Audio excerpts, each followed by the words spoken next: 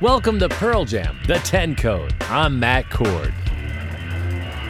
As Pearl Jam started to play larger, arena-sized crowds, their lyrics took a different direction. Journalist Jonathan Cohen has interviewed the band for over 10 years. I think the lyrics definitely became more personal. There are a lot of very cool stories that come out on the material on the second and third records. You know, Elderly Woman Behind the Counter in a Small Town is a very evocative portrait of that title character. And that's Eddie writing from the perspective of another person in a way that he hadn't really before.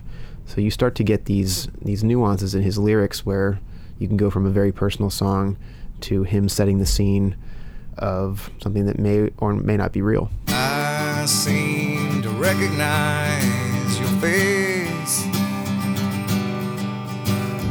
haunting, familiar, yeah.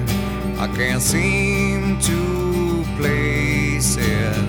Cannot find a candle of thought to light your name. Lifetimes are catching up with me.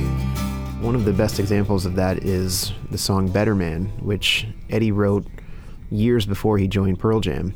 And it took him a while to get comfortable with the notion that that song was going to be interpreted in myriad different ways by millions of people, and that it would be something that he'd probably be singing every night for a long time.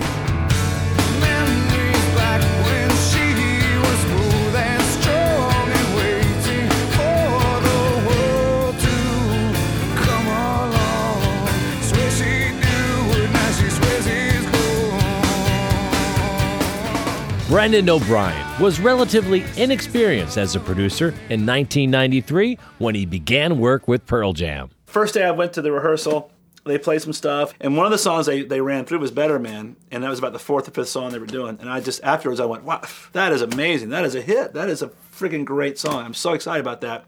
And you could see all the guys just kind of put their heads down and like, oh my God, why did he say that? I didn't understand what was going on. I said, what just happened? And Eddie was just not excited. That song was very personal to him, and for whatever reason, he held that close to him, and it was one of his early songs he wrote. But it meant a lot to him that he just wasn't ready to share that with the world yet. They played it live all the time. For some reason, it was fine to play live, but they just didn't want to record it. We used the live track from the Fox Theater. That's actually the track from the record. Finished it, all done, ready to go, mixed it. The last minute, Eddie calls me and says, I listen, I know, I believe what you're saying. He acquiesced. He's like, I know it's a great song. I know it's important. And I appreciate that, but it's too, when that first chorus comes in, it's too poppy. I just can't have it, and we're going to take it off. I said, let's try to fix it. Just give me one day, we'll try to fix it. So we recorded an entire version of it with just organ and guitar and vocal. And then we just tacked that to the beginning, and that became the actual record. Here's Better Man, performed by Eddie Vedder with Brendan O'Brien at the organ. She lies and says she's in love, can't find a better man. She dreams in color, she dreams in red, can't find a better man.